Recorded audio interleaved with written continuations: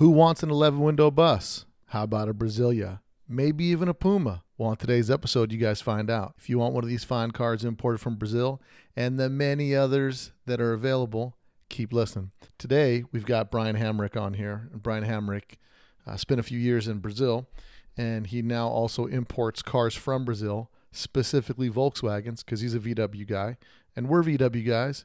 And so when you're trying to show up at the next car meet with something a little bit unique that not everybody has, hit up Brian after the podcast, check him out, and he might be able to help you locate one of those unique 15-window buses that are pretty dope, or a Ghia TC. But everything you ever wanted to know about importing a car from Brazil on today's podcast.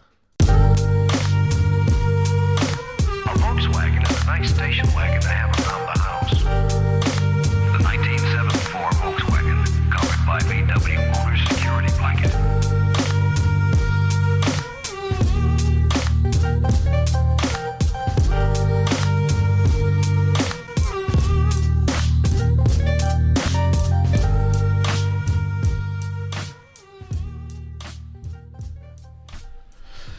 Hey everybody, on today's podcast, we're going to do something interesting. A little story to kind of catch up as to where this started. So about a year ago, it was during June. It was the Salt Lake VW Classic.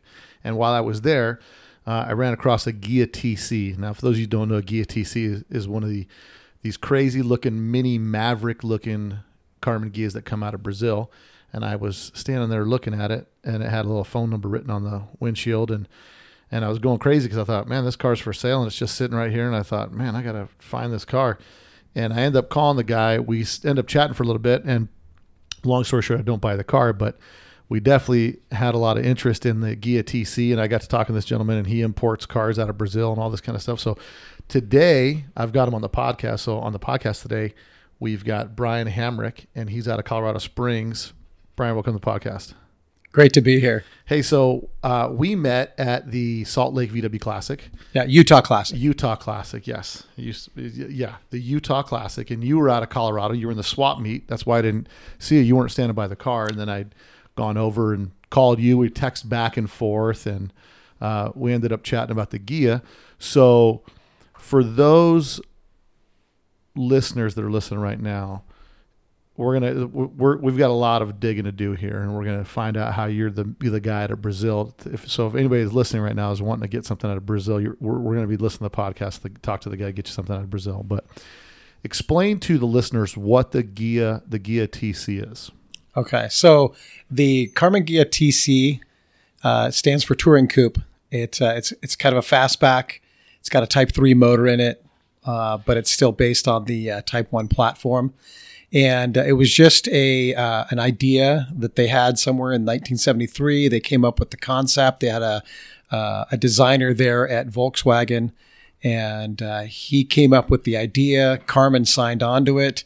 There is a Karmann factory there. And so they started making them till about 76, 77, and made about 19,000 of them. Right now, I worked with the inestimable, awesome Lee Hedges to try to create the Karmann Ghia TC registry. So we've got a little Facebook page going, and I think we're up to about 7 cars now. And I've reached out to all my Brazilian buddies, but it's a really unique car. It's just a standard Type 3 with the dual carbs, and it's real roomy inside, a lot like the Type 34, and it's essentially got kind of the standard Karmann Ghia front end, and then it's got a little bit of a 911 love for the rear there. Yeah, I mean, the best way I could describe the car when I look at it anyway is to me it looks like a Maverick, like a Ford Maverick, but like a scaled down version of it. But it's what I love about it. It's uniquely Volkswagen by looking at it, but you can tell it's got that kind of like that Brazilian flair. You know what I mean? It's like just Right. something way out of left field. So with the Ghia TC, there's not many of them produced. I mean, 19,000 is pretty thin. Now, I want to get into how you started getting these cars out of Brazil, and when did you first see a Ghia TC? Probably when I lived there. I lived there for a couple of years back in the early 90s. And then, just that whole Brazilian Volkswagen scene just kind of never really left me. And fast forward 20 something years, I decided that I was going to go back and finish a degree that I'd put on the back burner. And so while I was there, I was trying to mix in the fact that I already knew Portuguese. I knew German because I grew up in Germany, and I was just trying to milk something out of that. And I was getting this international relations degree thing, and so I petitioned the guy that was chairing the getting my degree done to what I was going to do for my sort of final thesis. Or... Yeah, exactly. And so I said, hey, I'm going to go down to Brazil. I'm going to scope out the whole exporting or importing, to here business of a Volkswagen bus. So I went down there for like 3 months, just went everywhere, looked at every imaginable thing, bought a bus, shipped it up here into Oakland, and sold it pretty quickly, and wrote up the whole experience, and ended up getting my degree. And the TC had just kind of always stuck on my brain because it's just so odd and different. And I think everybody knows that Burgundy one that that guy up in Finland has done. Yeah, there's one that's super nice on. Yeah, that. And he put like those really polished. Fuchs. Yeah, exactly. Yeah. And that thing just kind of sticks in your brain. And the one I have, it's a 74. We imported it, and we're still sitting on it, waiting for somebody to kind of come up close to what we're trying to get out of it. But it's just a really neat car, and everybody who sees it just is kind of in awe because it's just so different and cool looking. Yeah, they're definitely good looking. So now did you import a bus? You said originally. Yeah, the first thing I imported was just a standard, like everybody knows, the old 15-window Brazilian bus. It was a 72. So in 72, they still had a split front windshield, or they had 15-window with a wraparound front windshield? Was it a bay front, split back half? I mean, is it like a hybrid, or is it split front windshialds? No, split front windshields. But it's got the late model big taillights, right? It's so the standard sort of ovalized taillights that were the 66, 67, U.S. market buses. Those remained until 75. Brazil didn't switch over to bay window until 1976. But now Brazil had a manufacturing plant there, or it wasn't a CKD plant. It was like a full-fledged manufacturing plant, because I owned a Puma for a short while. Nice. And was it a factory Puma or a kit Puma? No, well, it was a factory Puma, that I bought out of Lancaster, and I actually just sold it to Joel Moore from Moore Performance, who was on the podcast previously. I bought it out of Lancaster and thought, oh man, I'm going to hook this thing up. And then I tried to get in it one day, and I was like, I don't even fit in this car. They're tight. Yeah, it's almost like you're laying down for a land speed record when you get in those things. So I don't know if those were built for the Brazilian children, or I'm not 100%, but the TC is more my speed because it seemed like big enough for me to fit in. So now I want to ask about the bus. So researching the bus down there, do you know some of the reasons why that bus is the way that it is? Because recently at Barrett Jackson, I'd gone. We did a couple live videos there, and I think I showed maybe a few of the Brazilian buses that were there, and they're definitely unique. I mean, like the cargo door is like a barn door cargo door, and there's some real oddball stuff about those buses. Do you know why those buses are that way? Yeah, I've done hundreds of hours of research on it, both out of just personal interest and then also just because I have imported them. Obviously there's a lot of both misinformation. There's a lot of kind of attitude. Everybody loves the German built ones. But the Brazilian factory didn't have any reason to change to the bay window. There was no safety regulations. Exactly. That were there. And so they just kept making them. With the split window front end and the corner windows like the 15 windows, so they've got, the big window narrow hatch because of the corner windows. And then they were still split window in the front until 72. everything looked very similar to the 66, 67 that we're familiar with, except for the corner windows.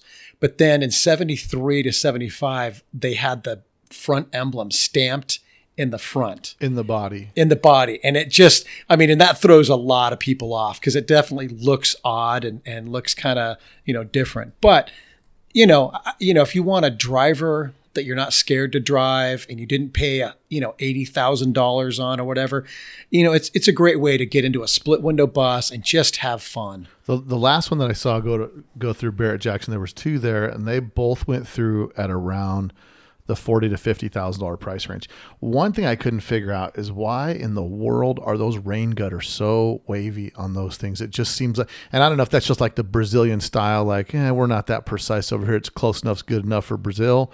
Or but I did notice on both those cars, the rain gutter had a little bit of wave to it, and it just looked like the body work was a little substandard. I don't know if that's like a Brazilian thing or if that's maybe because those things get a lot of rust down there, or I'll tell you this much. The one thing that those cars are is they are the ultimate people's car. They are beat on. They're driven. A lot of the big cities down there still have full on cobblestone roads. So they're just getting rattled and beat on. You go down to somebody goes out to the farm and they load that thing up with, fruits and veggies, and they stand on the corner selling fruits and veggies all weekend long to passersby.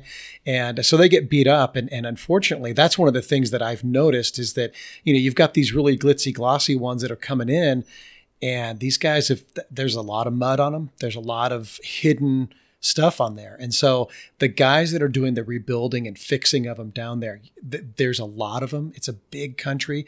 Sao Paulo is the second largest, most populous city in the world behind Mexico City. And so every corner's got a little lataria, as they call it, which is the, paint and body shop. And some of these guys are just flinging mud around. And it's hard to know what you're getting and what's underneath there. And I always tell people it's almost better to get something that's driver grade original paint, because then you can see what you've got, versus these guys that are stamping the roof windows and the rag top in and turning them into, this kind of quasi 23 window bus.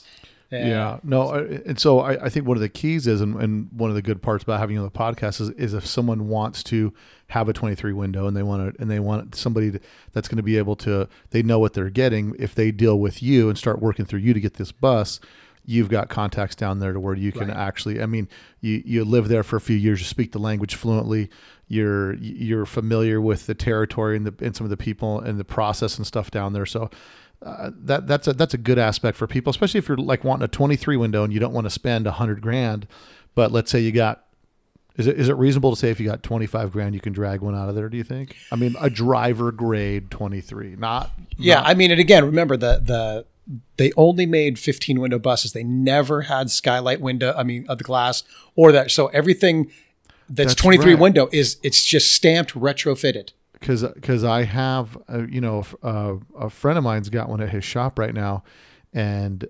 he was buying new window rubber for the roof, and the windows are like 12 inches for a 21 window and 14 inches for a 23.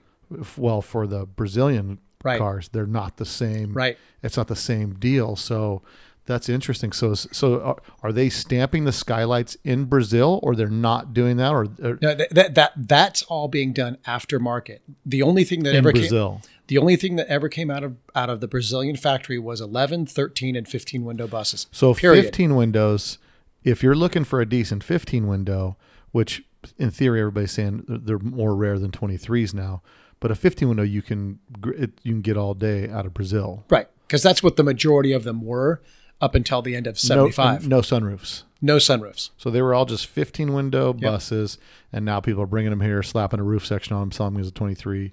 And that now makes sense to me why the rain gutters look all jacked up, because whoever's doing it, I probably know how they're doing it. And there's been this dialogue back and forth that my brother's building a couple buses down at his shop, and a couple have had roofs stamped in place and a couple have had roof sections welded in.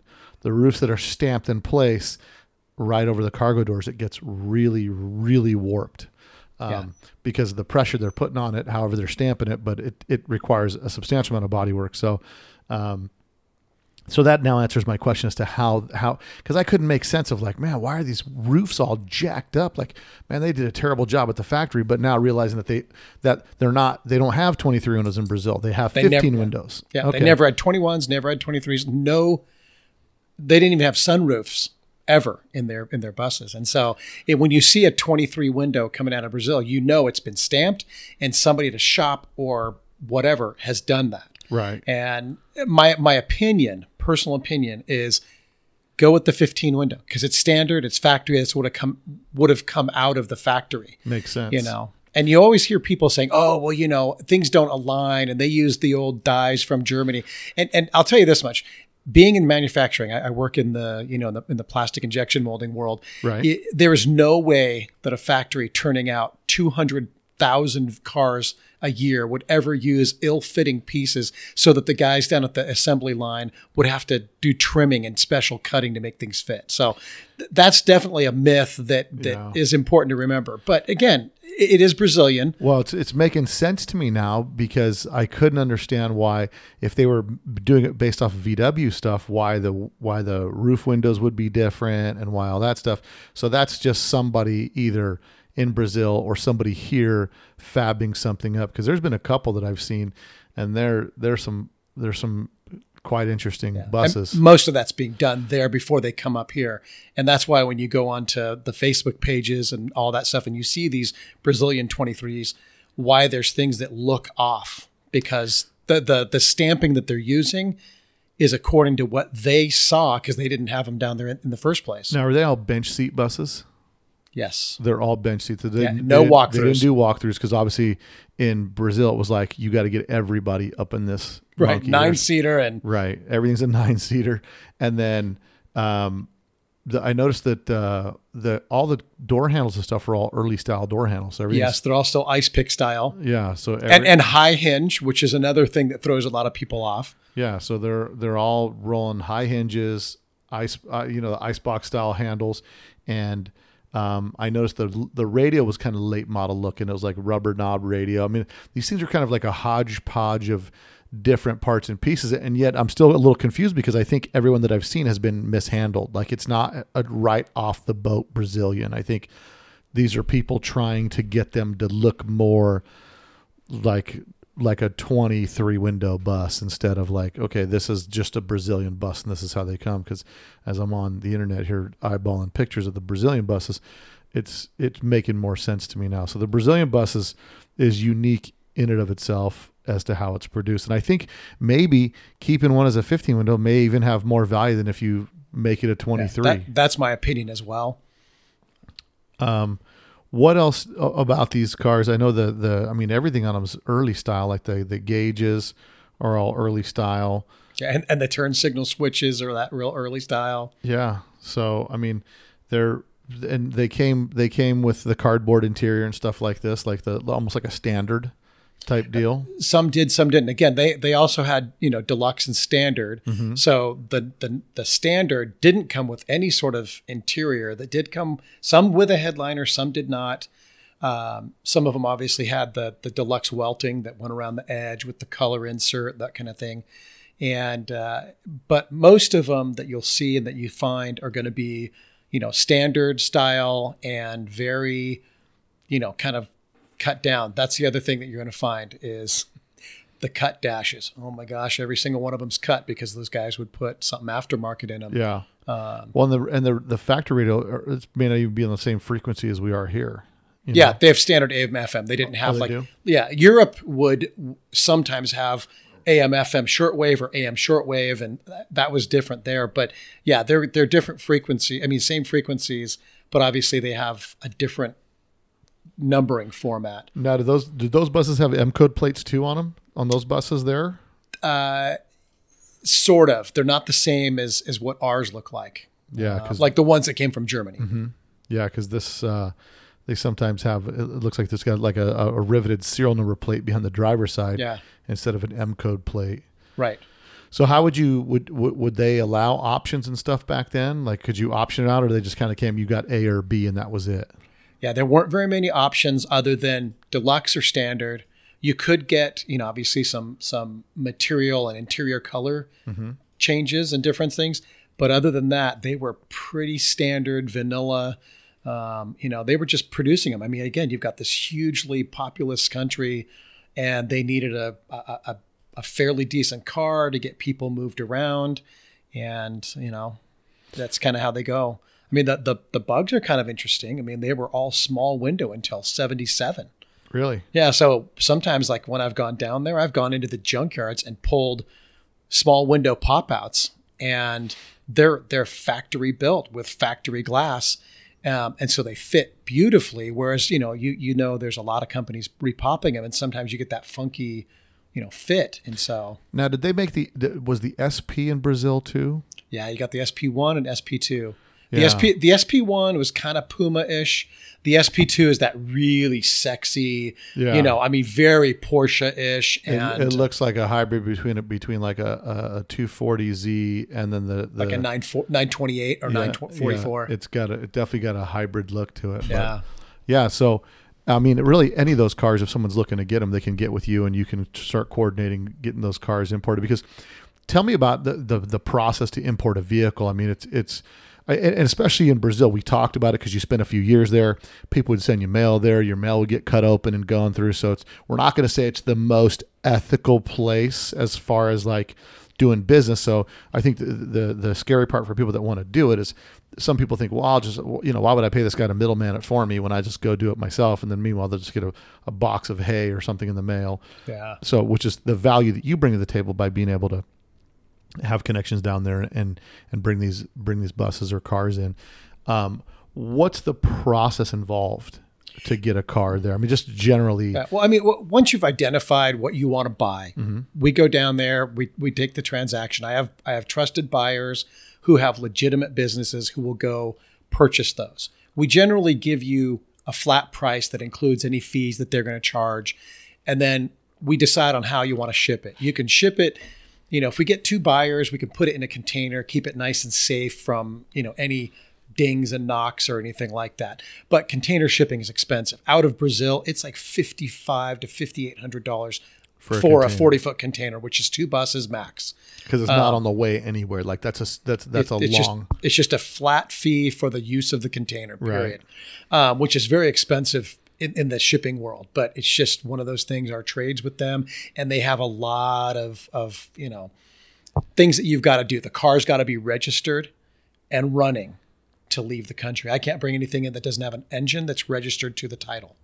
And so there's a lot of paperwork and back stuff that has to go on in the country. But once you have that all taken care of and you get the thing on the boat, now you can also do what they call row, which is roll on, roll off, which is, the car's just going to sit somewhere in, a secure place, either on the deck, below the deck, or whatever. With an emergency brake or strapped in place? Yeah, strapped in place, with the wheels down, like you do with a flat trailer or something like that. And that's like $2,300. So that can really be, and if you're not getting anything that's been fully freshly painted and everything, that's a great way to go. Now, does port of destination make a difference?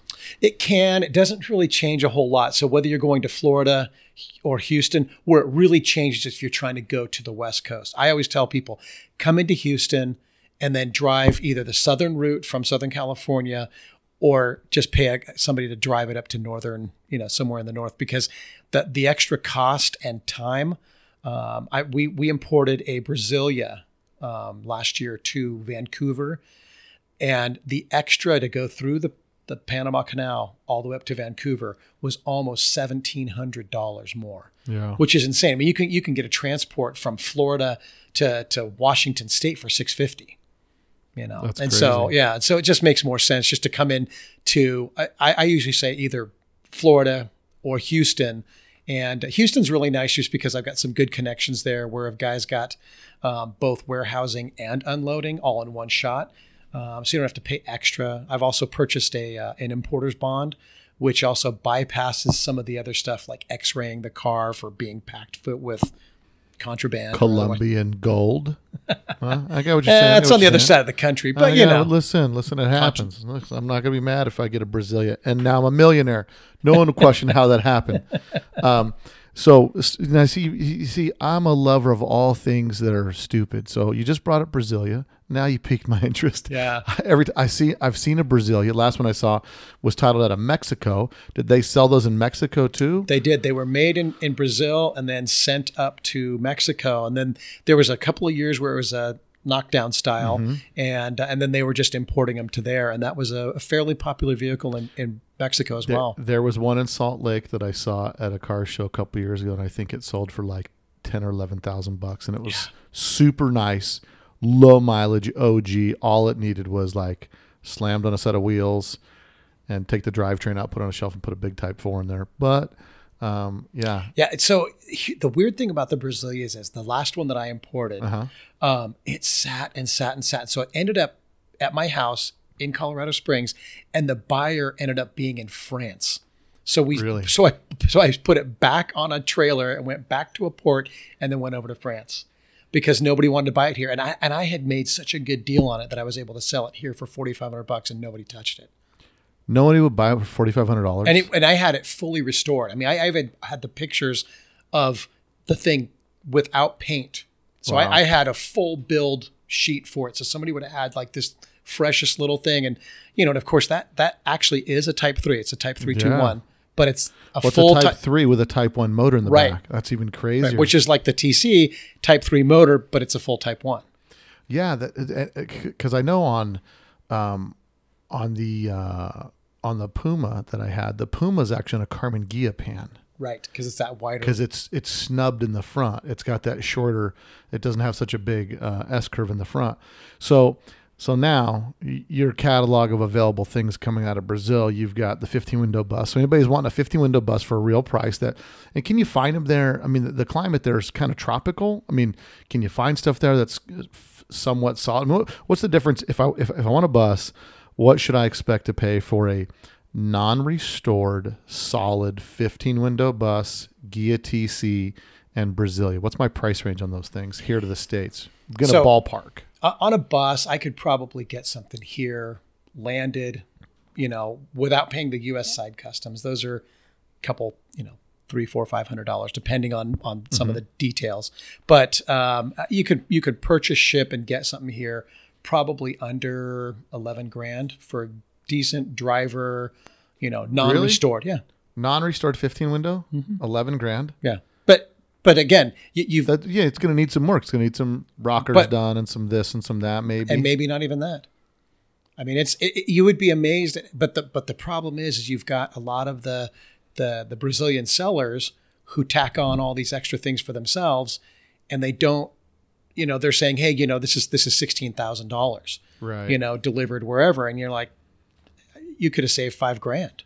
Yeah, and so like if you're there, like if someone's going through you, they're not paying like some guy who bought it for like 3 muffins and a banana, and then he's now taking it to his place and selling it for $15,000. And it's covered in, and they just keep like, yeah, hey, take it to Paco. Paco just keep filling it with. I don't know if Paco's a Brazilian name. I don't know what will be a Brazilian name, but this is just my attempt. Thiago. Thiago. Yeah, take it to Thiago. He's going to do some jiu-jitsu, and then he's going to mud the fenders in. Like, because some of those things, they take them to some of those guys are artisans with a hawk and trowel and some bondo. But going through you, because of your connections, you're actually you're dealing with car guys down there, right? People that know what they're looking for. And so a Brasilia, like, are you finding me a Brasilia for $4,500? Because I'm in. Yeah, easily. I'm in, baby. So I find Brasilias down there. We can usually get them for around $3,200, and then if you do roll on shipping, it's here in your hand, and you're maybe $5,200. I got mine because I piggybacked something else. I piggybacked it into a container, and ended up with 3 cars in a container. So all of a sudden, that $5,800 is now only divided down to 3 cars in terms of the shipping. Cheap. So, yeah. But again, I mean, you could get yourself a Brasilia up here for under $6,000. Clean, and they are such a fun car. Because Brasilia's on a Type 3 chassis. Is it Type 3 beam or Type 1 beam in the Brasilia? That's the weird thing about it. It's a Type 321, but it's Type 1 beam, Type 1 motor, everything. And there's no explanation as to why it was included in the Type 3 family, other than it was a square back. Yeah. Now remember, Two-door. Right, 2-door. They also did make 4-door ones. They also have they have variants 4-door and 2-door, which is kind of like the 911. I mean, my 412s and 411s. Gotcha. Similar to those, except for they've got a little bit more rounding to them. You've got the Gol, G-O-L, Gol, Yeah. which is the front. I had a Gol fan shroud. I don't know if I sold it or what happened to it, but I had one of those at one time. Yeah, and it's like a mini, whatever you call it, 911 style shroud. Yeah. And that's, again, that's front wheel drive air cooled. It's just Yeah. such a weird thing. Yeah, and that's why they said they have trouble with the thing with the thing running hot here, because it's designed for the engine to be behind the front grille, getting direct air. Yeah, I had one of those shrouds because it was like a poor man's 911 shroud. Yeah, But they it's are. like a 5-blade shroud. I mean, it does nothing to cool the thing, I guess. But yeah, I'm into all that stuff. I mean, I'm into all the Well, if it's dumb and it's Volkswagen, I'm all in, man. So what you need to learn about is the gurgle, Gurgel. Some guy took a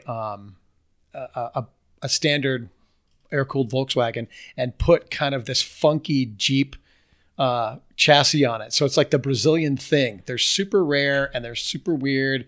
These little funky. Is it factory built? Yeah, factory built, but they're kind of like a fiberglass body put over top of it. It looks like a Lamborghini SUV is what it looks like. Yeah, but they're tiny.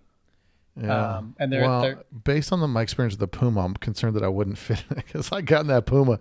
My brother was over here one day. He's like, "Bro, you gonna fit in this car?" I'm like, "I never even thought about that. Let me go sit inside it." And it was that gurgle that you've got up right there. I mean, think about it. It looks like a Pinzgauer, but a mini one. yeah, that's crazy. And this is not a VW factory built thing, or this is This is kind of like Rome, sure, one of those other companies that were a coach built type company, but he sold quite a few of these. So there's thousands of those. So you're looking for a unique.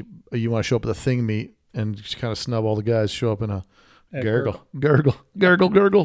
Yeah, that's awesome. The old gurgle. That's too cool, man. I'm stoked about realizing that you can widen your breadth of VW collection and not just limit it to what's happening here, because I really dig the Brasilia. I think the Brasilias look so good. Yeah. If they're lowered on the right set of wheels, and because it's almost like a squareback meets a rabbit on the inside, because it almost seems like it's got like a rabbit looking dashboard and stuff in there. I dig those. So now, what about titling? How does that whole thing work? Typically, I mean, obviously, since they come in with a clean title, the titling it, depending on what state you're going in and what kind of trouble you want to get into in terms of just paperwork. And it's just, sometimes it's a paperwork mountain and challenge. There's several ways to do it. The last few times that I have done them, I imported a VW thing from Mexico, a 78. Right. And that one, I just went down to the DMV. I paid for a bonded title. I knew that in 2 years the thing would fall off. It would be a fully clean title. That was quick and dirty and easy. The other way to do it is most of your DMVs will have a sheet that you have to go through to meet all the requirements. Have you had the VIN number checked through the state agency? That, they put it into a national agency to see if that VIN number's ever been reported as stolen. Obviously, it wouldn't, because it's never been in the United States. And then from there, it's just going through the process, and then they put that whole package together and send it to sort of central DMV, wherever that may be.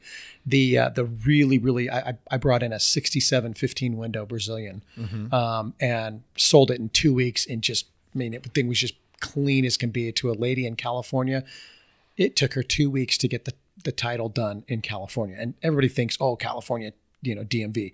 California DMV is not as difficult, in my opinion, having lived in California for almost 20 years, when I was in the middle of doing all these car things. Not half as much trouble as I've gone through in Colorado. So everywhere you go, it's just a matter of dotting and crossing. It really is. I mean, most of the DMVs, there's a way to do it.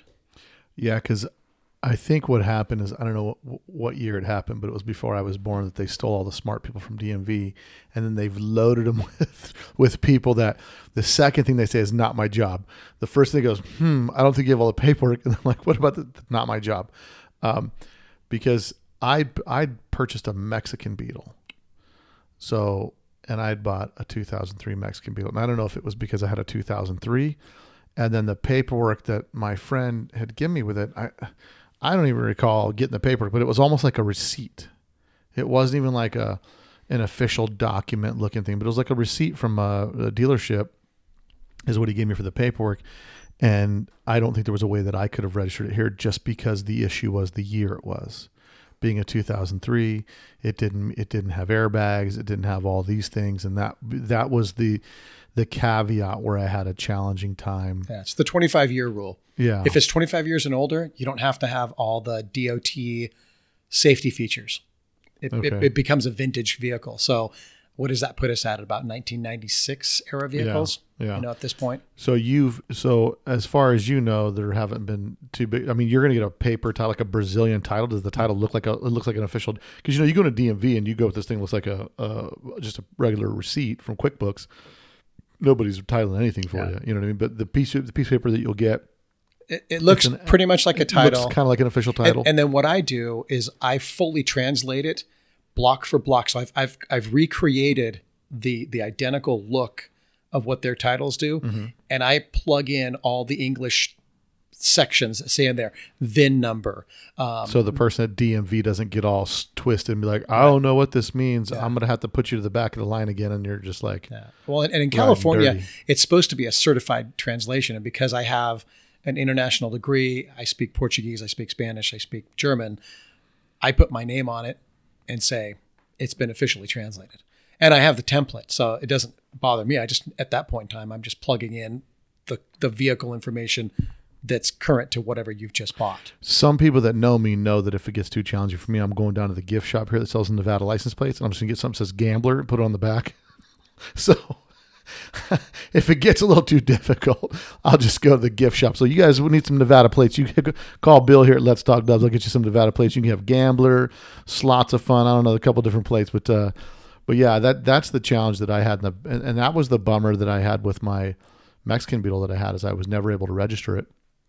So I just rode dirty all the time. I just registered and the dumb thing about me is I registered a 73 title, and here in Nevada, the smog rule is 67 and older still. It has to be 67 or older, or you have to go get this stupid license plate that says classic rod or antique vehicle if you don't want to smog it. So if my 90 Celine out there was going to be registered in Nevada, it would have like a classic rod plate on it. It'd look really stupid. It would say classic rod on a 1990 Celine, but that's the way you don't have to smog it. But hopefully Nevada will change that rule. So we talked about getting it titled. We talked about getting it here.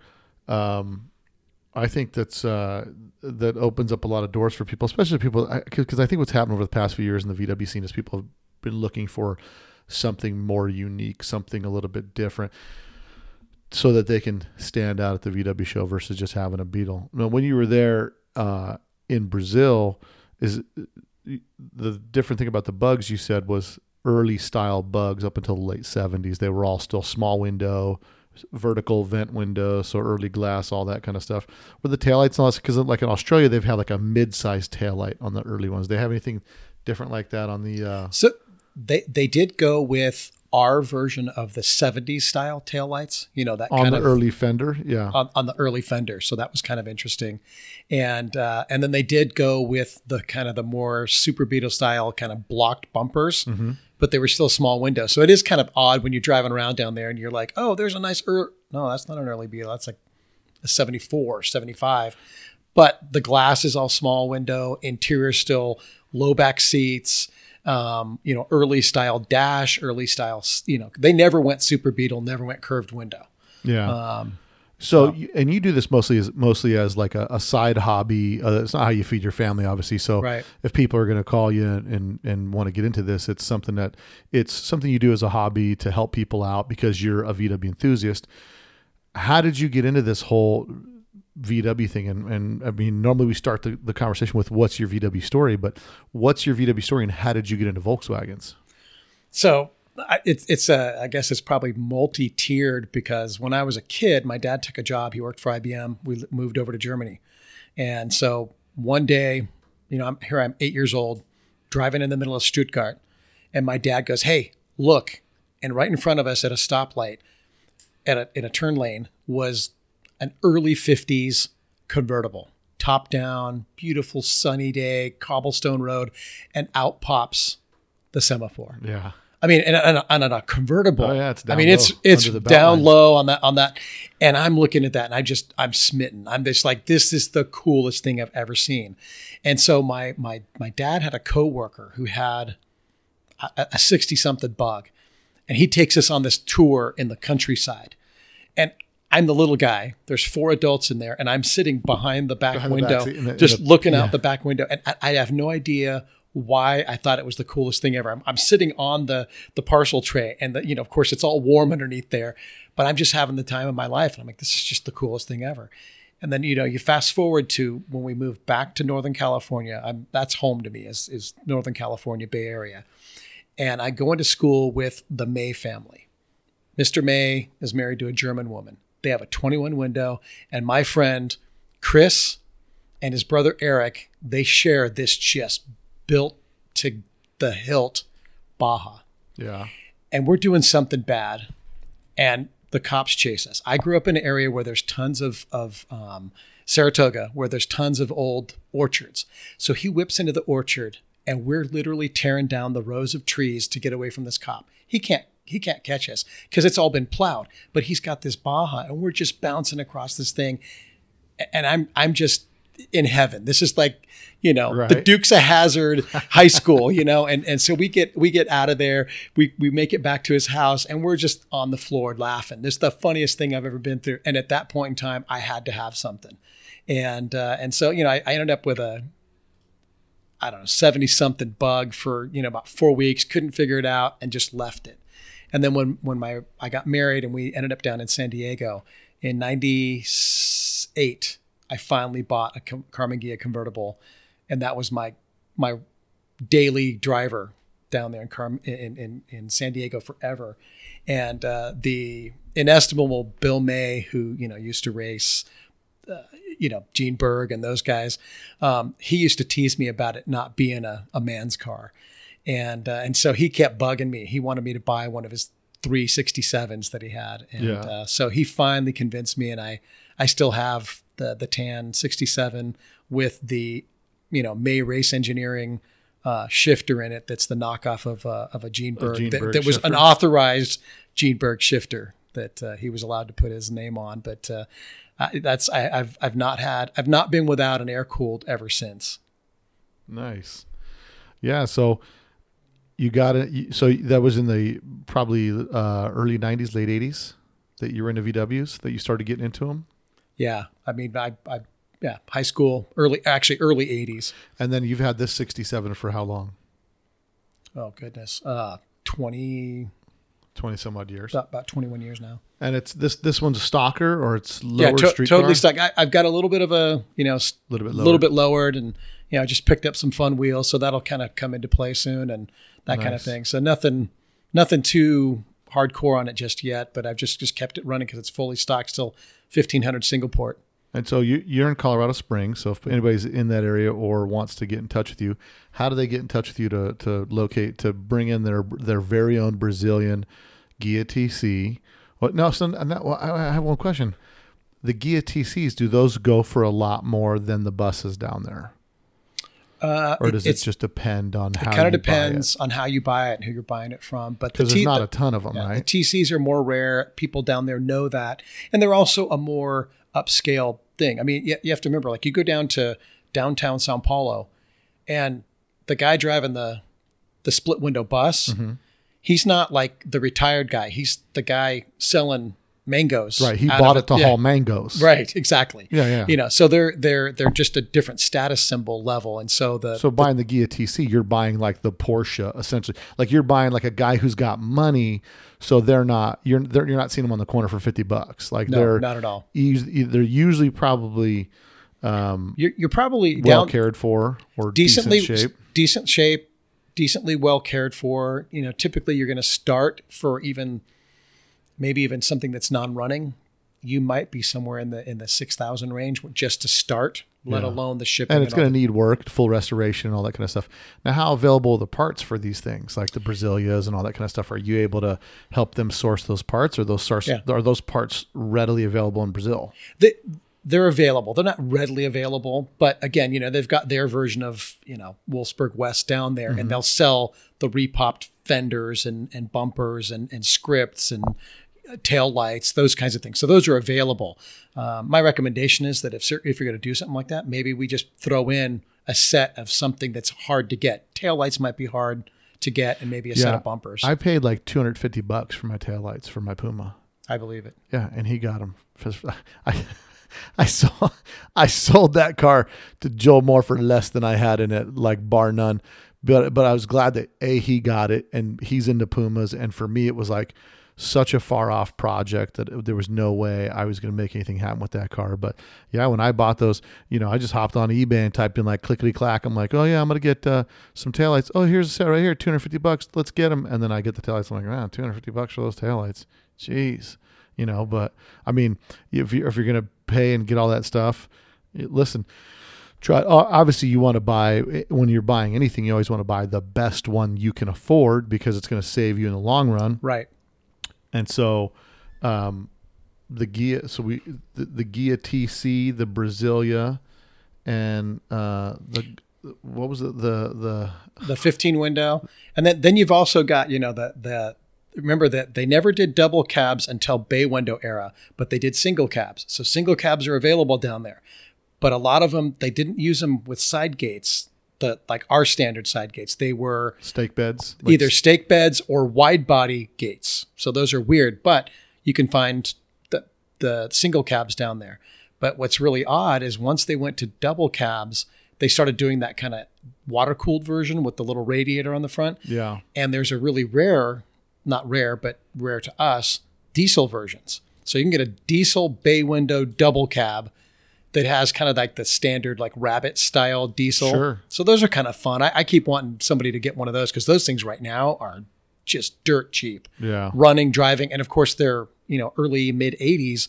So they haven't been beat to heck. They haven't been used, and abused like a 68 or 67 15 window would Sure. be. So Sure. it's kind of fun. No, I'm excited to see a bunch of people bring in some TCs and bring in some of these, the Brazilias. I just dig a Brasilia, man. Find me a cherry Brasilia. Let's get a couple of those in. We might just have to get a couple of those in here. I don't know. I'm a glutton for punishment. But yeah, the one that I saw in Salt Lake, man, it was like a new car. It had like a few thousand original miles on it.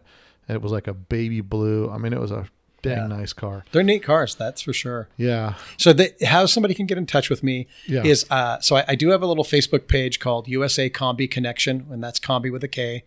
And, sometimes I post up pictures of what's available, what I've found, what I've brought in, and go from there. It has my contact information and phone number on there. You can message me. I usually have it. I've got that Messenger app. And what's a good email for you? Just brianhamrick@gmail.com. And that's BRIEN. Yeah, he spells it special, guys. So prepare yourself. But yeah, he's special. But yeah, no, it's I'm excited that there's another resource to go through. And like I said, because you do it as a hobby, you're not looking to try to get rich off it. You're just trying to get more of these cars into this country and having the experience of bringing in a few vehicles. It's good to have somebody be able to walk you through this without, being the fourth guy on the deal, because by the time the fourth thing of this deal gets stepped on, it's going to be super expensive and you're going to be radically disappointed with what you get. So you guys make sure and look Brian up. And if you're wanting to bring one of these cars in, you want to be the talk of Tenabama, wherever you might be from, and you want to show up to the latest car meet with something cool, get yourself a Brasilia or get yourself a 15 window bus and, or an SP2. SP2, yeah, those are gangster boogie too. I mean, there's a lot of these different cars, and so can they find out all the different cars that you can snag down there on your Facebook page?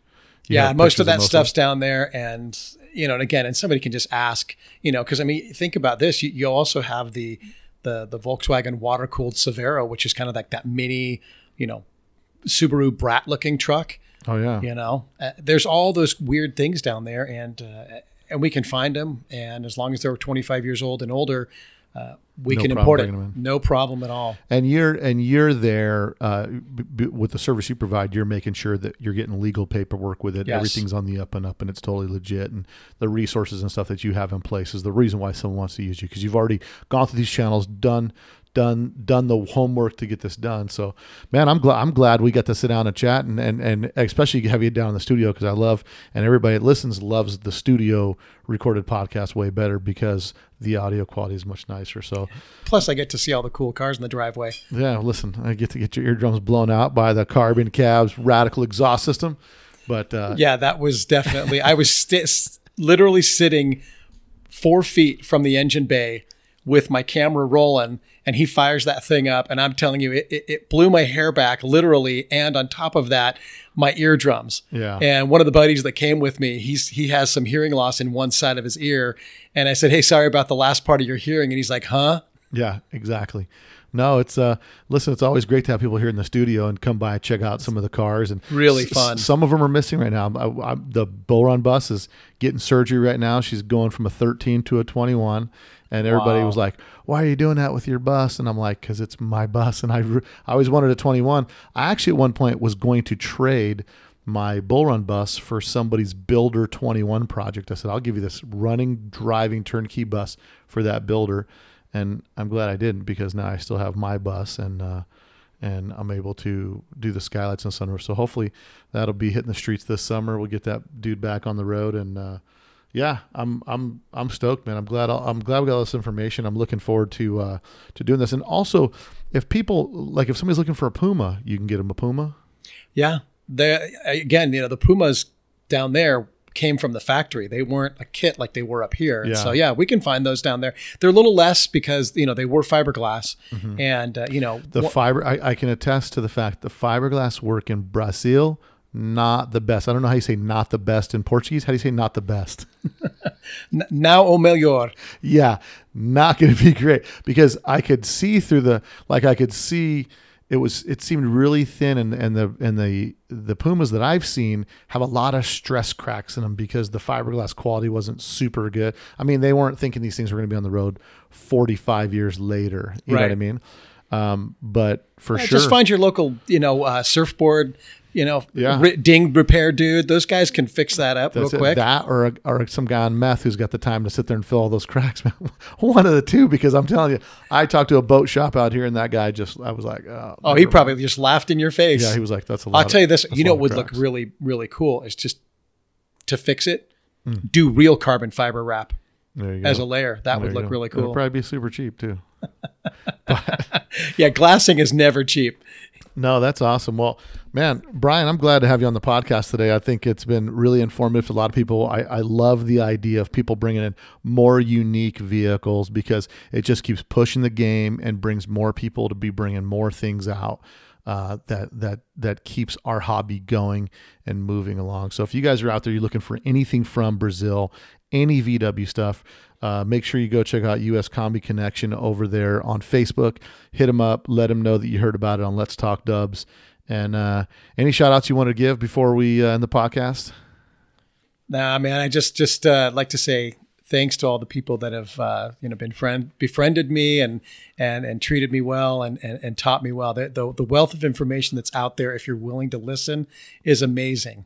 I mean, you've got, like Bill May, who was a great friend of mine. He introduced me to Dave Cormack, who, I mean, if you're friends with Dave Cormack, you're kind of like in, but he's the coolest guy out there. And, and all the other guys that I don't know personally at this point that I hear about and I follow and I'm in awe of what they've done and the effort they've put into to not only keep this hobby alive, but also to take it to the next level. I mean, you've got all the, AJ Sims and all those guys that are just pushing the envelope on what can be done. And I love it.